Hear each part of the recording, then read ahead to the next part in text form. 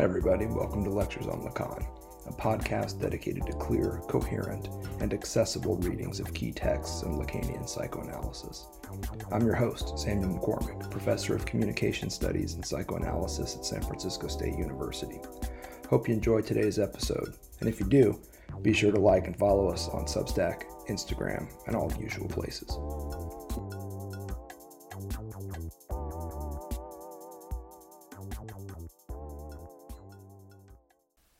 Hey, welcome back to our series on Seminar 17.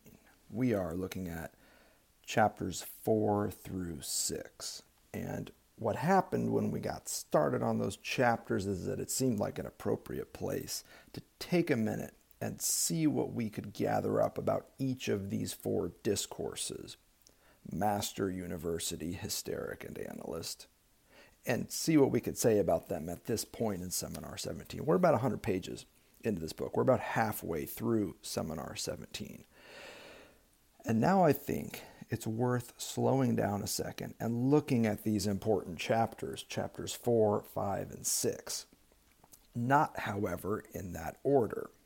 Knowing what we now know about the four discourses, I think we can start with chapter 6, zoom out a little bit, offer some summative remarks, ideally arriving at a proper definition of discourse for Lacan, and then get back into some of the nuts and bolts that we see happening in chapters 4 and 5 around that key topic for Lacan at this point in the seminar, the field of jouissance, which again he even toys with as being the Lacanian field. To sum up, let's take stock. As you've heard me say, Lacan begins the 1960s with a specific definition of the signifier. You've heard it before? Let's hear it again. The signifier is what represents the subject to another signifier. Now, there are three constitutive elements here, not including, of course, the differential relation between the first two. Hold up, though.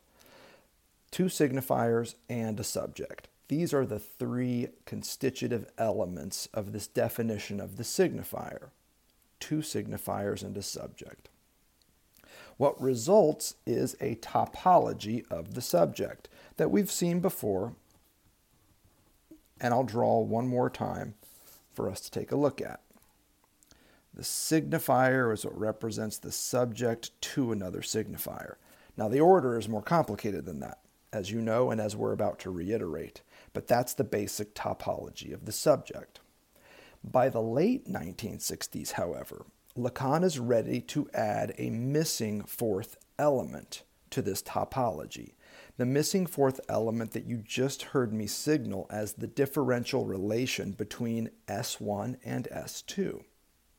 You have two signifiers and a subject. Well, there's also a differential relation that allows for a linkage between these two signifiers, an S numbered 1 and an S numbered 2, differently numbered in order to indicate their difference from each other. This fourth element, this differential relation between S1 and S2 that results in or affects the split subject, that S with the slash through it, is key.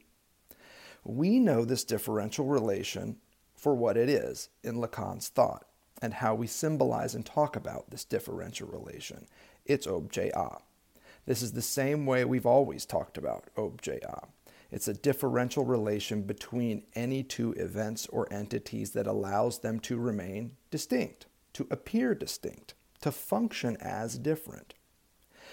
By the late 1960s, Lacan has found a place for this differential relation in his topology of the subject. It's underneath the S2. That is precisely where objet A goes. Now, if you've got eyes to see, we are also looking at the discourse of the master. But hold off on that for a second. All we're looking to do is to recall in 17 where Lacan says at the start of things, we've also got this objet A. Where are we going to put it? I got an idea. Let's just put it down in the bottom right and flesh out this topology of the subject into something more akin to what he's going to know as a discourse.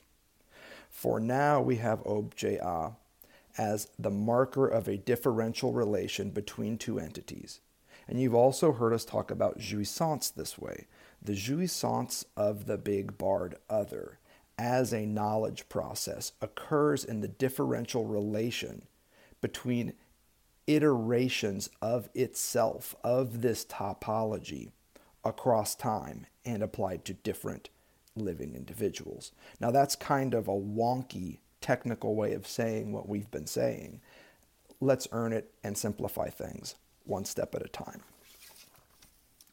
Backing up, hear me now.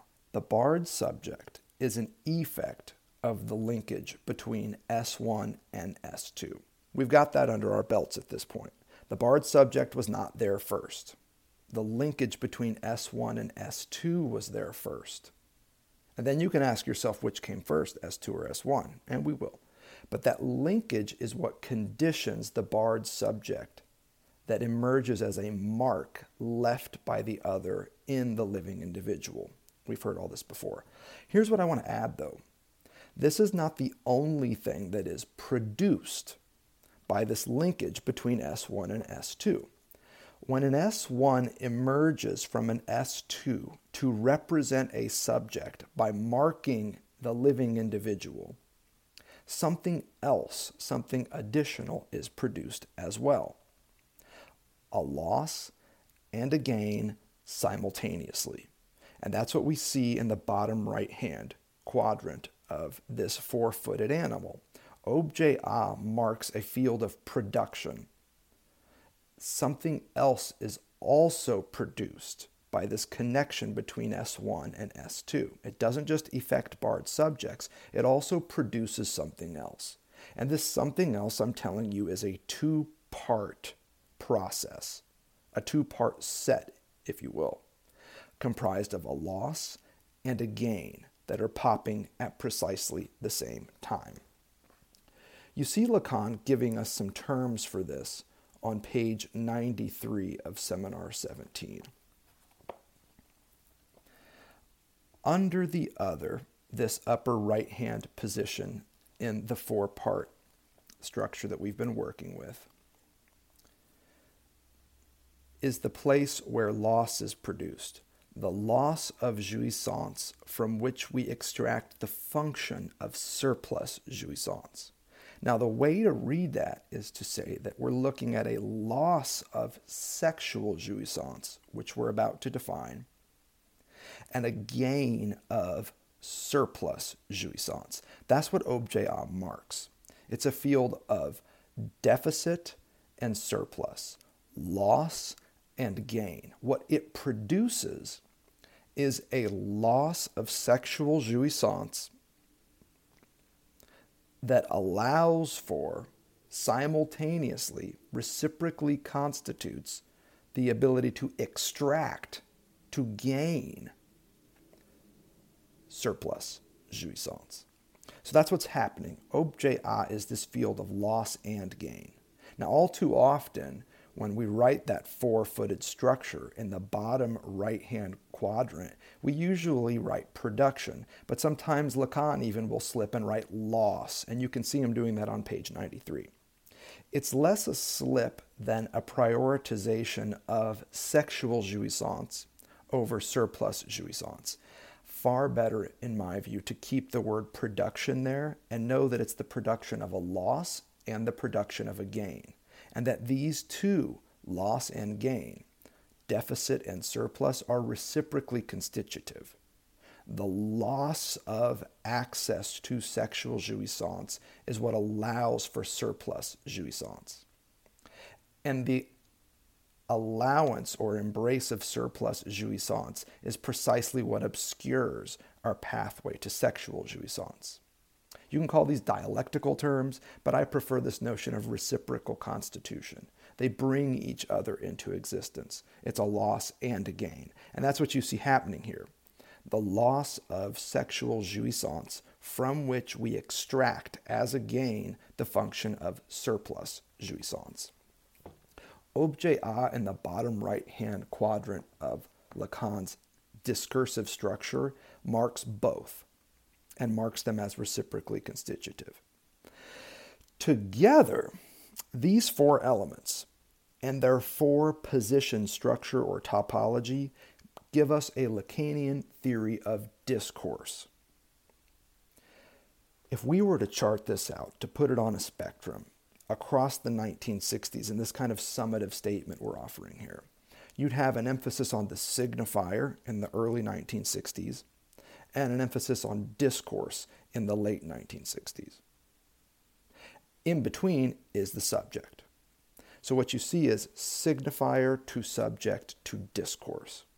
And that is the trajectory that we've been working with here. From the early 60s definition of the signifier to the understanding of how signifiers in linking with each other in differential relations affect subjects, and then how signifiers plus subjects plug into this structure known as discourse that also brings us into contact with jouissance, a twofold jouissance, sexual and surplus. Let's see if we can be precise even more. The subject remains central throughout this sequence, and its relations to signification on one hand and jouissance on the other become paramount. I think that's really what Lacan is working out here. The subject has a twofold relation to signification and to jouissance. That's what he's trying to crack at this point. What he's trying to crack is the code that allows for this two-part relationship, one of which is also part and parcel of a non-rapport to sexual jouissance, which we'll come to. The point, though, is that the barred subject is bound to a field of signification. Here, Lacan often designates it with master signifier, which we'll talk about. But at the same time, discourse also inserts the subject by way of knowledge into a field of jouissance. This is what we're trying to figure out. The twofold relation, with a bit of non-rapport in there as well, between the subject and signification and the subject and jouissance. They're happening at the same time in Lacan's theory of discourse. Again, though, don't just take it from me. You can hear it from Lacan as well. That page comes to us again, a good one, page 93. Second full paragraph. It can be completely manipulated by means of this relation between S1 and S2 that you see written there. But then check out this key sentence. In this discourse, the subject finds himself, along with all the illusions that this comprises, bound to the master signifier, whereas knowledge brings about his insertion into jouissance. That's what we're trying to figure out here.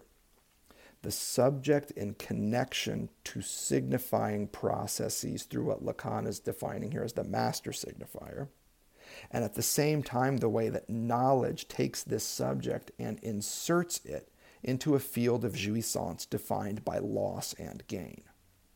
That's what we're working on. That's what we're up to here. 93 is a great page, by the way, one we'll come back to. Have it in mind. Let's take each of these in turn, starting first with the subject's relationship to signification, and then we'll talk about how knowledge inserts that subject, as Lacan puts it, into the field of jouissance. The subject's relation to signification is really quite familiar to us at this point. You start with a body of signifiers in differential relation to one another. These are your S1s and your S2s. Pick a language, any language, and you'll see S1s and S2s in differential relation to each other. Open a dictionary, any dictionary, and you'll see signifiers hanging together in differential relation. Write a sentence, any sentence you like, and again, you'll see signifiers in differential relation to each other. Different signifiers linked together in such a way that allows for meaning to be assigned. The algebraic symbol for these differential systems, languages, dictionaries, and sentences, each part and parcel of the big barred other that we've been discussing, is fundamentally S2. S2 is a field of differential signifiers that hang together. This is what I mean when following Lacan. I say S2 is an excised subset of the big barred other. And don't forget, the big barred other is language, if you want to play it that way. It's the symbolic as well. This is this treasure trove of signifiers. And S2 is just a subset of that treasure trove. An incomplete treasure trove, but a very opulent one. Now, second, if you have this S2 as a body of signifiers in differential relation to them, what then is the S1? Folks asked about this in our first discussion. It's clear that we need to iron it out even more. Out of this S2, one single signifier emerges. This is the approach I want to take to getting us to an S1. Out of S2, a single character or signifier emerges, and that is the S1. And with this emergence of an S1 from the field of signifiers, a special signifier that steps out from the collection of signifiers, now you get your barred subject. Now you get a representational logic. S2 first, S1 second, barred subject third. Let's be clear. Only by first emerging from a discourse formation, an S2, can this signifier S1 then do the work of representing a subject. Now, we have seen this before, and all I need to do is add an arrow to the topology that we've been messing with, and you'll immediately recognize this. Out of the S2, an S1 emerges and can then do the work of representing the subject. We have seen this diagram before, and you can imagine where I'm heading with this. This is the arc that I'm tracing here, from an S2 to an S1 to a barred subject. The standard mode here is one of repetition. You've heard me say. We don't need to get into all that quite yet. We're just trying to keep it simple. So let's take some examples here. Maybe examples you've heard before and thought of on your own. An S2 could be a collection of familial first names in maybe a traditional family where names are passed down from one generation to the next. You've got James Sr., James Jr., James the first, third, and so on and so forth. You can have a collection of familial first names that get passed down. The entire collection of all the first names in that family is an S2. That's what S2 means. Think about it this way too, and recall our previous series on Seminar 16 for this point. Take all the names in existence on Earth at this point. And if it was properly going to be the big other, it would be all past names and all future names that don't exist. Yet another reason why the big other itself doesn't exist, because the names in the future that would constitute its collection of every name ever don't exist yet. They could only be represented by X's or Y's or empty sets. Nevertheless, the point that we're making here is that if you take all the names on Earth at this point, and then you've got your family with the particular first names that are characteristic of your family of names is a subset of all the first names in operation on Earth right now. The big barred other, that A with a slash through it, that's all the names on Earth right now. It's barred because it doesn't include every name of all time, right? S2 as an excised subset of the big barred other is here well represented by the particular first names in your particular family. Emphasis on the part in particular. This is an excised part of the big barred other. That S2 in this example, the first names in your family, which is a subset of the first names in the big barred other, which here would represent all first names in operation on Earth. Now you can see how this would unfold at the level of repetition.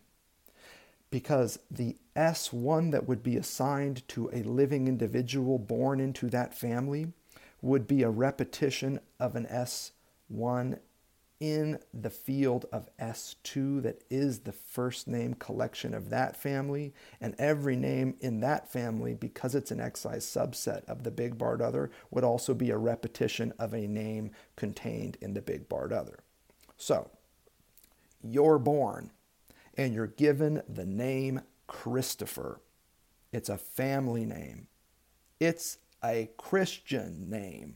So the family doesn't just have to be your biological family. It can also be a chosen family at the level of a religion, at the level of a tradition, you name it.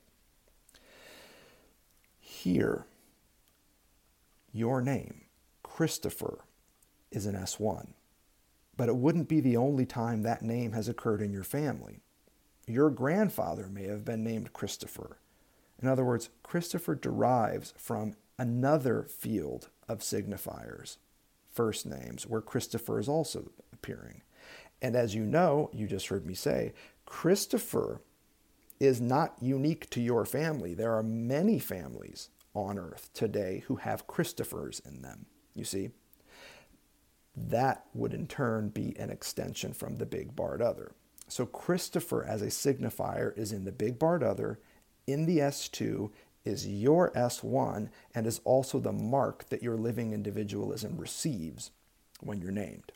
You see how this logic of repetition works. Christopher is reiterated as it cycles from the big barred other into your family, from your family to you, and into your living organismic life. So what you have at the level of S2 is a collection of first names. And then one of them, here Christopher, is assigned to a newborn living individual. Here what you see, as you've heard me say in the past, is S1 as a unary trait that serves two functions. Subjugation, there's the no of the father, there's prohibition. And subjectification, there's the name of the father, not prohibition, but positionality, positioning one's body in a symbolic field. The S1 here, before it would become anything like a master signifier, in other words, is going to function as a unary trait. This is what I mean when I say this master signifier business that Lacan gets into is a little bit complex, more complex than he lets on. What we're talking about when S1 functions as a unary trait, a single stroke, a character that is isolated from a field known as S2 and designated yours, what we see happening there again is a mark of subjectivity that is introduced into the body of the living individual. And you know how we symbolize that. It's right here. It's a barred subject. It's that S with a slash in it.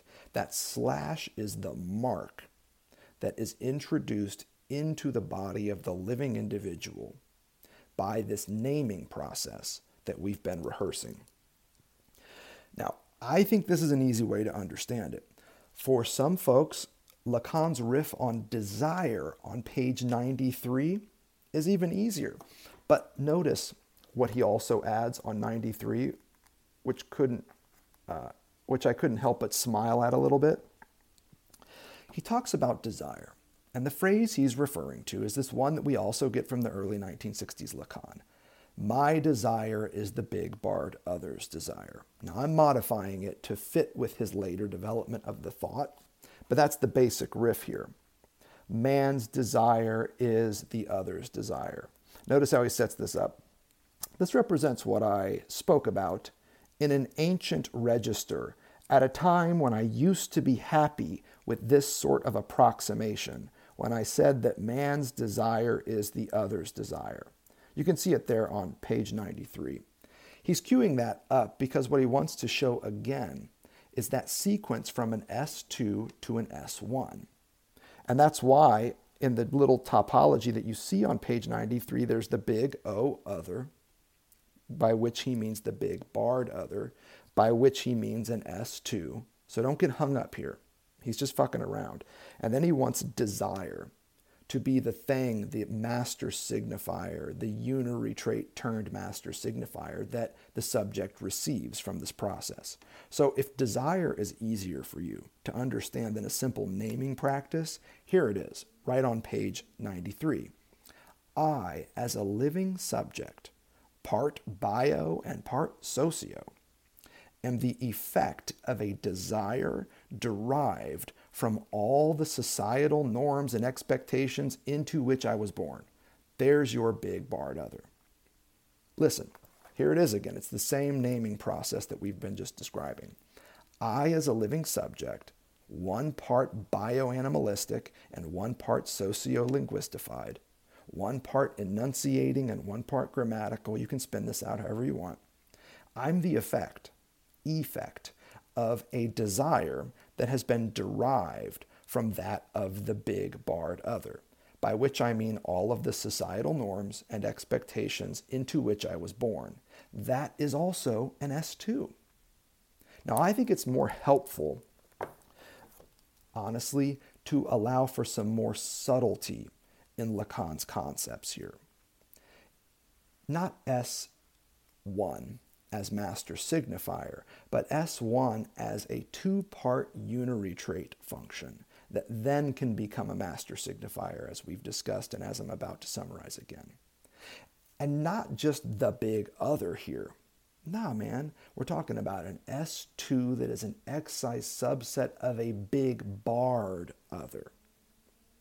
You know, in this series, our point is clear, coherent, and accessible.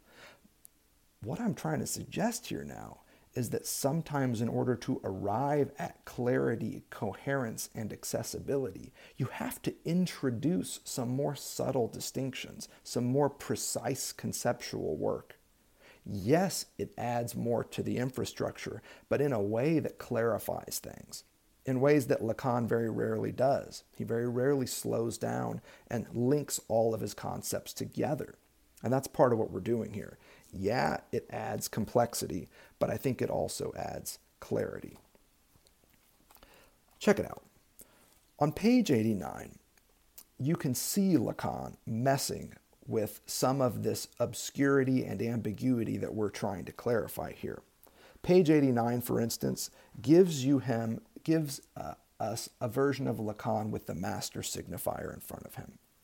As you can see on page 89, he's describing this S1 as the master signifier. And as you know, I can't emphasize this enough, I believe it's more complicated than that. It's not just a master signifier, but you can read him pointing it out there on page 89. Please also note, however, that master signifier on page 89 is in quotation marks. Those are important quotation marks. When we read the S1 that is derived from the field of S2 and used to mark the living individual as a barred subject, at some level we are just thinking of naming practices, just to keep things simple. But let me specify exactly what that is again. Initially, that S1 Christopher, derived from all the Christophers in your family and all the other first names there. Initially, that serves as a unary trait, and a unary trait with two functions. First, it subjugates you. It effectively works as a no, a prohibition, that subordinates you to a discursive logic, a linguistic field. In naming you Christopher, though, it also subjectifies you. It doesn't just subjugate you. It positions you within that field. It gives you a place in that symbolic field where everybody has a name and where you and being named Christopher are linked up to previous generations, to ancestors of Christophers dating all the way back to Jesus of Nazareth, perhaps. You see where I'm going with this. This is not the no of the Father, but the name of the Father. The name that positions you in a social order, in a linguistic field, known here as S2. Whatever that is, the whole history of Christianity or the history of naming practices in your family. It almost doesn't matter how big you make your S2. It's always going to be a subset of the big barred other. So if your S2 is as big as the entire history of Christianity, and that's where your name Christopher derives from, guess what? Christianity ain't the only fucking religion on earth. There are other religions that have other naming practices. Hey, Muhammad, you see what I'm saying? That come out and function very similarly. That's why even if you widen your S2 beyond the family to make it about the history of Christianity, you're still only dealing with an excised subset of the big barred other. A big barred other that would include all religions on earth and their naming practices, not just yours. You can see the ethics here. It's an important way to think. It's a good thing to have in mind. Thank God, if we could say that, that the other is barred. Now, once the unary trait does its job of marking the subject as split, now we can see something more properly akin to the master signifier occurring. The master signifier happens in a lot of ways. Let me describe one, and in a way that keeps it simple. When a unary trait is accepted, when you accept your name in its subjugating and subjectifying capacities, when you accept this, you become a newly founded subject. And one of the things that newly founded subjects, newly named subjects, think toddlers, start doing is they start addressing themselves to others and telling others what their name is. In other words, they start feeding back into the field from which their name came this very signifier. So, one of the basic questions that you ask a little kid when you meet them is, what's your name? And kids are cute, right? Because they're still learning to talk, and oftentimes they don't pronounce words, in ways that adults do. And so they have a really cute way of saying their name or some other word. It doesn't have to be their name. The point, though, is that what you see is a newly founded subject speaking the signifier that constituted them as a subject, and in a way that feeds that signifier back into the signifying system from which it came. That's why I draw this additional arrow here, from a barred subject back up to the S1 and then across to the S2. That would be a very clear way of understanding what Lacan means here by a master signifier. It's a signifier that the newly barred subject regurgitates and feeds back into the system at a very simple level by simply telling someone what their name is. And now what you can see is a kind of circuit that gets going here between the S2 to the S1 to the barred subject, back to the S1, back to the S2 to the S1 to the barred subject, and you get this kind of like looping mechanism. That looping mechanism is how language breathes. This is what a living language looks like. A series of S2s, S1s, and speaking subjects linked together in this repeating, iterative, and also at the same time difference-inducing, because a living language evolves, right? Through usage in different spaces, different times, by different subjects. In this circuit, though, you see what it means for a language to live. It's for an S2 to deliver S1s to barred subjects that then cough up S1s and feed them back into S2s that then deliver new S1s to new barred subjects. This is part of the repetitive circuit of language. This is also where language enjoys. This is also the jouissance of structure, of repetition that Lacan keeps coming back to. We're not there yet. Hold tight. We're moving slow and steady. So what's new in all of this? What's new here is that the living subject's expression of their master signifier to and within the field of knowledge from which it emerged, an S1 to an S2, it's not only an expression of castration. In other words, a signal that you accept your subjugated and subjectified position in that social order from which you received a name. It's also an expression of castration addressed to and within the field of jouissance, and that's new. Because the knowledge process at work and at play in any given S2, as we've discussed, is always also a means of jouissance. That's the key hook here. Knowledge is a means of jouissance. S2 is the algebraic term we use for knowledge as a means of jouissance, not as a closed area as the university would have it, but instead as an open-ended and continually opening process of inquiry, you might think, of exploration, knowledge as a process. By repeating itself topologically, it enjoys. And when the barred subject accepts their master signifier, their unary trait as master signifier, and feeds it back into S2, what that is doing is inserting that subject via the signifier into this field of knowledge that is also a means of jouissance. Check it out. Lacan has a really good riff on this on page 89 of Seminar 17. It's a first full paragraph.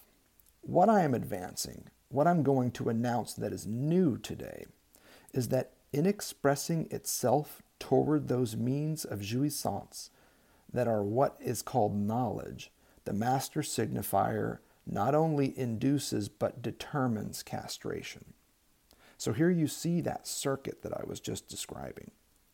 The most important part here, I think the castration part is pretty clear. The unary trait castrates, bars a subject, introduces the subject to lack and to desire. But what Lacan is here pointing out is that when you accept your unary trait as a master signifier, and when you address it, express it toward the S2 from which it came in the chart that I just showed you, what you're doing is you're expressing this signifier that is your name toward the means of jouissance from which it came.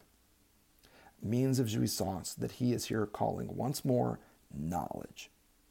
That's the new part in all of this. That's the great part of what he's working on here in Seminar 17, is that knowledge and jouissance become bound up together in a repetitive circuitry that we have been diagramming and discussing these past sessions. What this means when he says that knowledge is a means of jouissance, don't get it twisted. It means that enjoyment is a product of the knowledge process. The knowledge process doesn't just produce epistemological insights. Fundamentally, more interestingly to Lacan, what it produces is enjoyment. Enjoyment is the product of knowledge. That's what he means when he says that knowledge is a means of jouissance. It's a way of accessing jouissance. Now, that access point is going to be the sticky one for us to discuss. Again, because this product that is enjoyment, that the knowledge process, as it unfolds in an S2 that is excised from the big barred other, see how we're stacking all these terms to make a coherent theory and discourse about what Lacan is doing here? This product, as you've heard me say, this enjoyment produced by the knowledge process, it comes in two reciprocally constitutive forms. That's why I say the access is the sticky part. One form lost and one form gained. You know where I'm going with this. The enjoyment that is produced by the knowledge process into which the subject inserts themselves when they express their master signifier and address it at that knowledge process is twofold. There's an enjoyment lost and an enjoyment gained. The name for the enjoyment lost, we've been saying, is sexual enjoyment. And again, we'll define it in a second. What is gained in that renunciation of sexual jouissance is surplus jouissance. It's a gain that you get in and through the process of renunciation. Now, it's not the only gain that you can get from renouncing enjoyment, right? Think about how many people enjoy telling you how much dessert they didn't eat the night before. Think about how much people like to brag about all of their abstinence, about their ability to withstand, about their ability to tolerate. This is like one of the basic conditions of liberalism, right? Is that they like to court these abysses, as my friend John Durham Peters puts it, and then tell you about it. Look how close to evil I came and did not succumb.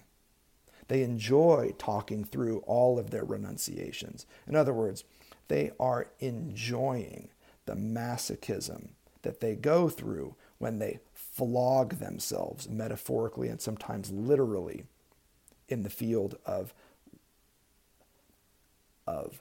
withstanding. Think about that term, withstanding. It works well here. My point here, though, is that the product of the knowledge process, what it produces, is a twofold experience of enjoyment, one lost and one gained. Notice how Lacan presents this two-part production, again on that great page 93. You have to recall this. What is produced is a loss of sexual jouissance from which we extract the function of surplus jouissance. There's that key passage again. So here it is.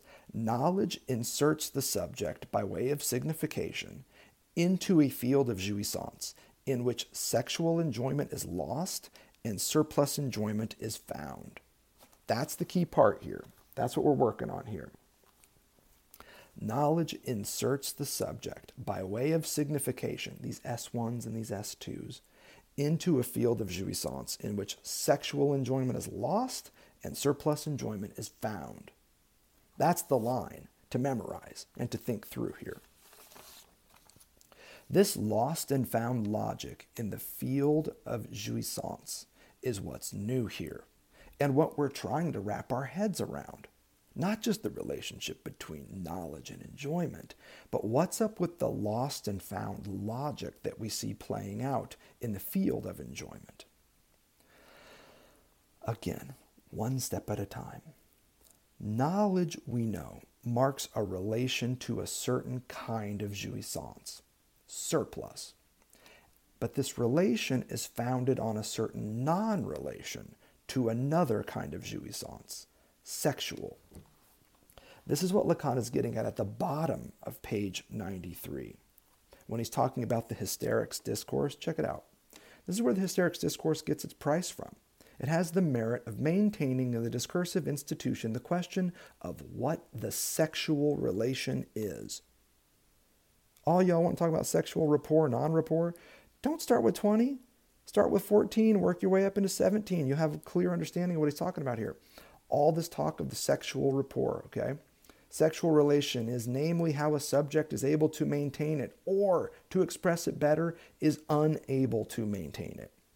The sexual relation is defined by our inability to maintain it. See?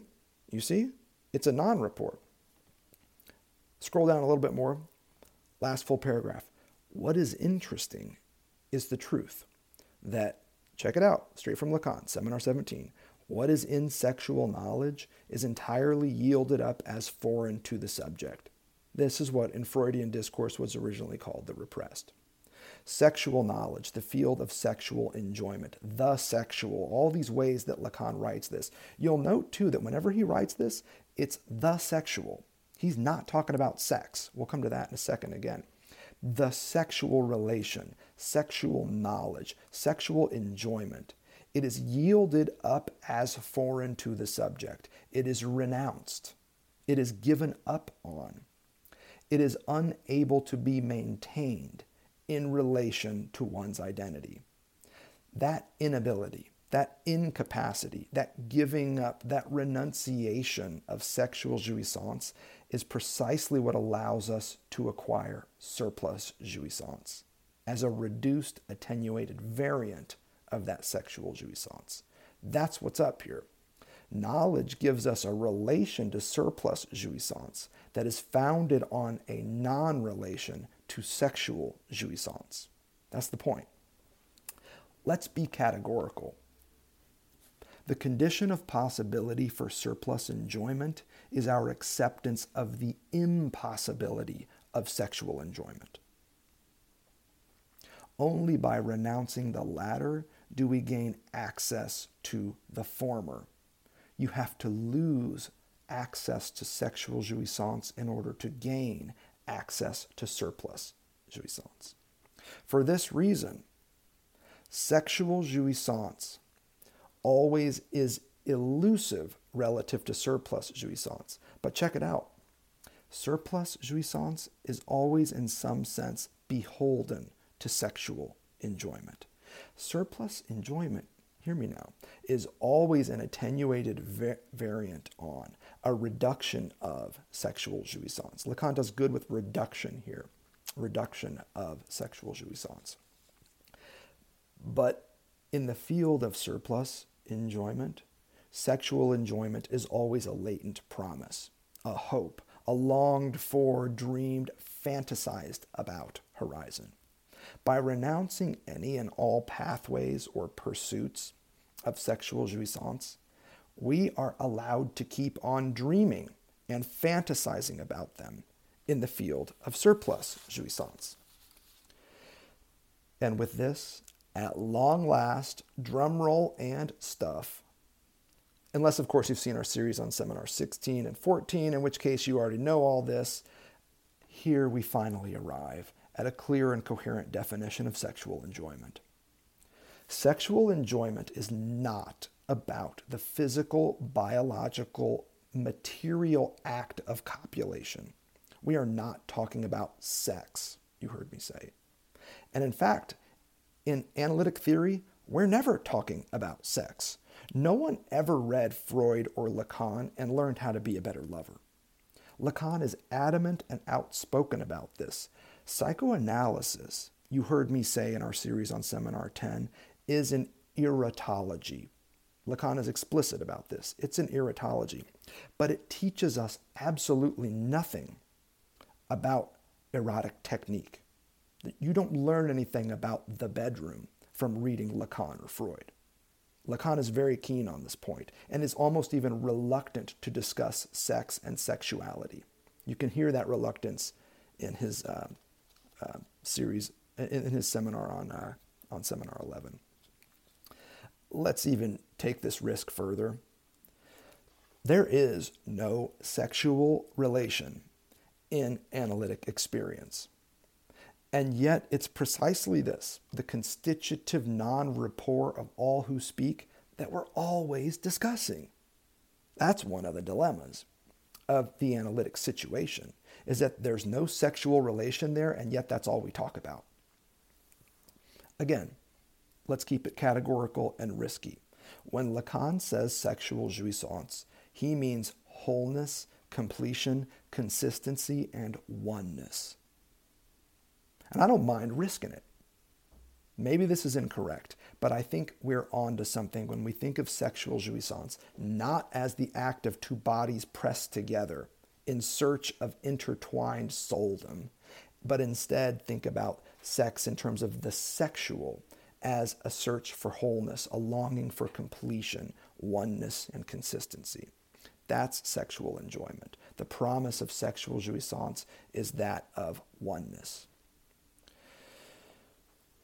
Language, my friends, is indeed the house of human being. But you can't get through the front door without renouncing this pursuit of sexual enjoyment. It's the missing part of Heidegger's claim that language is the house of being. My question, and the one Lacan helps us answer, is, what's the cost of admission? What does it cost for me to get in there? That's where Lacan comes in. It's the renunciation of sexual jouissance that allows us to enter the house of being known as language. You have to step off the pathway to sexual enjoyment in order to enter the house of human being. That's again what Lacan is suggesting here at the bottom of page 93, this terrific emphasis on yielding up sexual knowledge as foreign. You have to give it up and allow it to remain foreign. That's just one example of Lacan saying this riff over and over again. Here's the thing, though. Just because you renounce sexual enjoyment doesn't mean you ever stop dreaming about wholeness, completion, and the like. In fact, if you look at dreams, these are the two basic things that happen. You're either being torn apart in your dreams or you're achieving some sort of a union. Usually the former is more pronounced. Most dreams are dreams of falling apart, dreams of bodily fragmentation. Lacan is also clear on this point in his earlier work. But there's also this other dream, more properly beyond and in waking life as fantasy of wholeness, completion, and the like. I would suggest that it's even precisely here where we renounce sexual enjoyment that we start dreaming about wholeness, completion, and the like. Nobody's dreaming about these things until we're told we are no longer allowed to pursue them. The book of Genesis, put a bit more archly, is only legible after the fall. And with it, all of our Edenic uteromorphic fantasies of oneness. All of that shit is after the fall. Here, we may have on our hands the origin of the fundamental fantasy that defines the living subject. Just throwing that out there for you. And that's not all. This is the great part about renouncing sexual enjoyment, is that you don't just get the fundamental fantasy in exchange, but you also get this thing called, how exciting, surplus enjoyment. I'm being sarcastic, right? Because that's a hell of a thing to get in exchange. The curse of surplus enjoyment. Where the promise of sexual enjoyment was, the pursuit of surplus enjoyment becomes. That's the main point Lacan is working at here. Not about fundamental fantasy and its foundation, but about what we get in exchange for allowing sexual knowledge to become foreign to us. What we get in exchange is this notion of surplus enjoyment, where the promise of sexual jouissance was, the pursuit of surplus enjoyment becomes. Long story short, where does this leave us? Where the hell do we find ourselves now? I think at this point, we can begin to see how the subject is, one, bound to signification in the topology of the subject that we've been discussing. In a very real sense, this is the main work that we've been doing in seminars 16 and up to this point in 17, is really showing how the subject is bound to signification. But we're also doing so in such a way that allows us to demonstrate, too, how the subject is inserted into a lost and found logic of jouissance by way of this tie to signification. The barred subject's connection to S1 and S2 and how that circuit is worked is precisely what takes that barred subject and inserts it into a field of jouissance where the sexual is renounced and the surplus aspect of enjoyment is accepted. It's by way of this that we see the subject inserted into the field of jouissance. And all of this together is what Lacan means by discourse. A discourse always serves these two functions. Name your discourse. Lacan chooses 4. You might extrapolate that to 24. In each of the discourses in a Lacanian guise, what you're going to see is a subject that is bound to signification and by way of that tie inserted into a field of jouissance, where one type of jouissance is renounced and another is accepted, where one is lost and another is found. You know what I would add, though? Is that this is also why, even though the discourse of the analyst is the source of the other 3 discourses in Lacan's thought, this is also why he routinely begins and emphasizes at this point in his thought the discourse of the master instead. Again, the discourse of the master is readily apparent in the topology of the subject that we've been working with here. And yet it's in the discourse of the master that you also see these two elements working. This bound to signification and this inserted into the lost and found logics of jouissance. Check it out. The S1 to the S2 in the discourse of the master, so the top two positions, what that shows is the field of signification. I think we're clear on that. What the barred S in the lower left-hand quadrant of the discourse of the master shows is the effect of signification on the living individual, subjugation and subjectification. And that little a in the bottom right-hand quadrant, it shows that this field of signification to which the subject is bound also produces something in the way of loss and in the way of gain, deficit and surplus, and all in the field of jouissance. At stake here, I believe, are two primary truths, both about the discourse of the master, but also, more importantly, about the unconscious. There is a secret affinity between the master's truth, barred subjectivity, and the slave's product, namely the dispossession of knowledge that the slave suffers by obeying the master. In order to be the master, check it out, something has to remain hidden, Lacan tells us on page 89. What's hidden is a part of you that remains not represented by the very same signifier that designates your mastery, that S1. Again, page 89 is where Lacan's telling you all this. There's some part of you that is not represented by that S1 that nevertheless does the work of representing you as a subject to and within a field of signifiers. At stake here, though, is not just the hidden truth of the master as a subject, but its connection to that of the other, of the slave.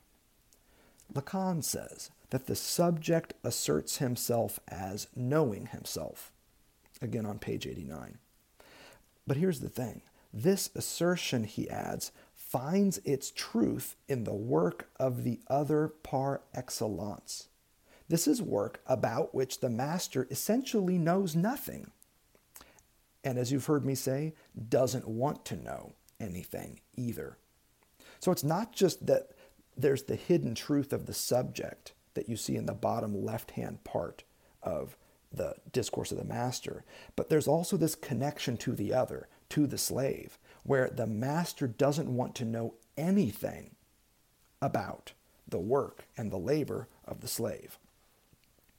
Check it out, though. This knife cuts both ways. In obeying the master's command, the slave also loses something. His know-how, which the philosopher or the university commodifies for the master's consumption, as you've heard us work out in previous lectures. This effectively dispossesses the slave of their knowledge, and with their knowledge, the slave's access to jouissance. Lacan is clear about this on page 89. When the slave is dispossessed of their know-how, because that know-how is commodified, packaged, and sold for the master's consumption, that dispossession of knowledge is also a dispossession of jouissance. The slave loses their access to jouissance, Lacan tells us. I want to make a second point here, though, before we conclude. This knife that cuts both ways, where everybody, masters and slaves alike, lose something, this is the truth of the master's discourse. The knowledge of the master, as well as the slave, becomes headless, split off from each field of subjectivization. A field of knowledge that is split off and about which Lacan says very clearly on the next page, page 90, nobody understands a thing. What he is talking about here is the unconscious. Master and slave alike because they know nothing of knowledge at the end of this process. The one willfully ignorant and the other dispossessed by the university. Both points, both subjectivities, have a headless, split-off, unconscious relation to this knowledge. Knowledge about which Lacan says nobody understands a thing. Check it out. It's at the top of page 90. If you have the book, you can see Lacan really spelling this stuff out.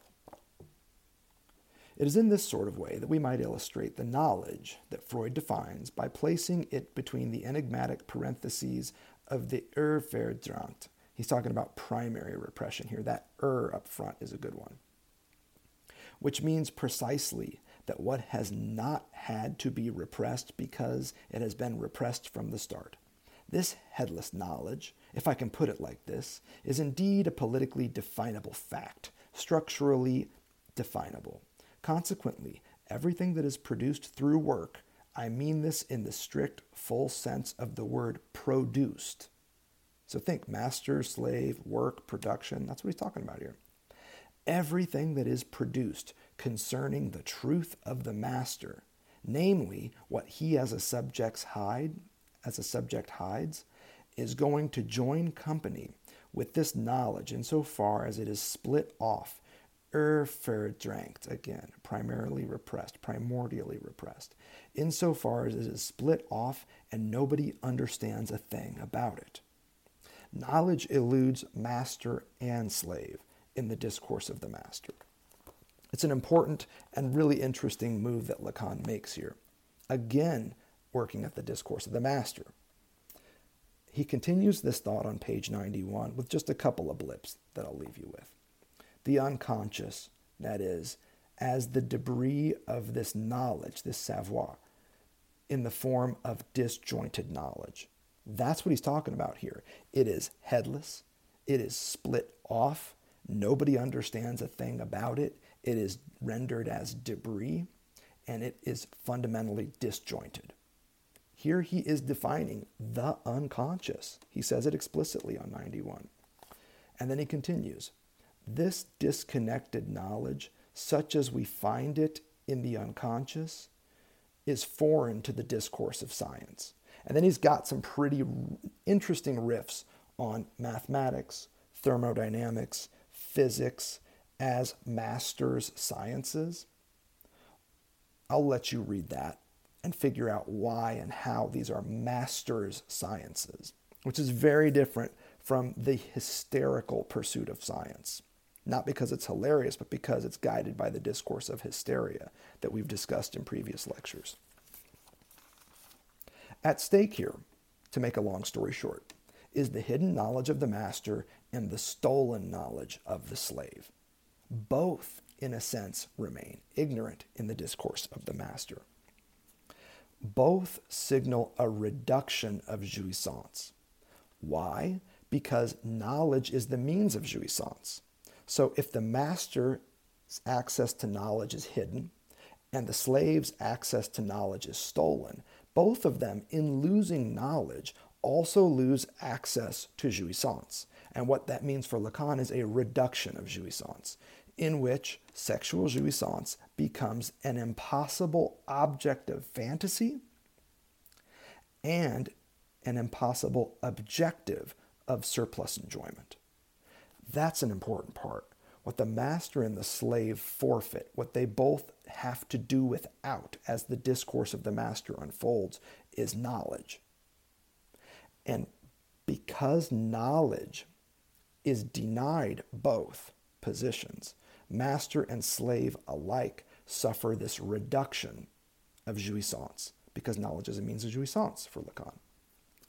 And what this means is that sexual enjoyment, as wholeness, as oneness, and so forth, it becomes first an impossible object of fantasy. There you have your fundamental fantasy. And second, the impossible objective or goal of surplus enjoyment. Because isn't that always what surplus jouissance promises? Sexual jouissance. Get the phone and become whole. buy the minivan and secure the family.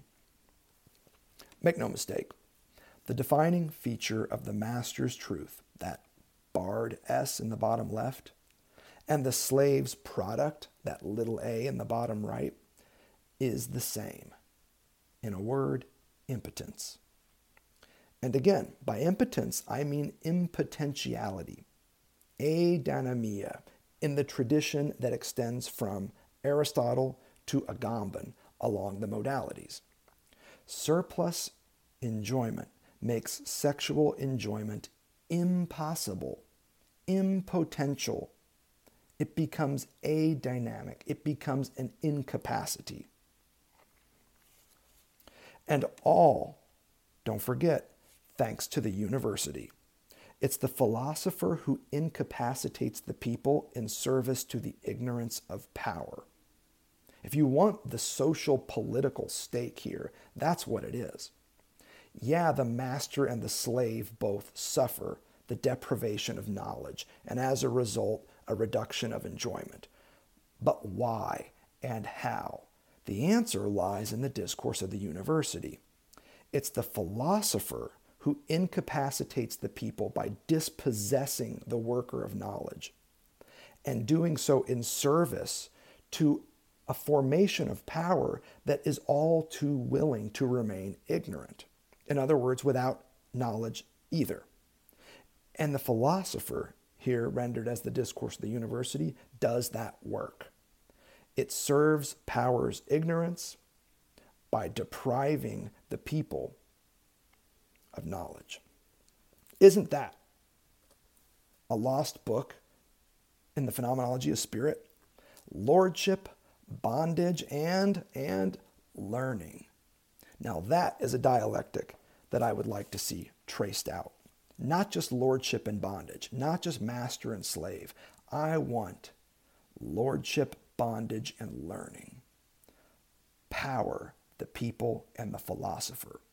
This is what's at stake in Lacan's understanding of the discourse of the master, which I take here to be a great illustration of what happens when we are inserted into the field of jouissance with all of its lost and found logics. Thanks for listening to Lectures on Lacan. Stay tuned for more episodes soon.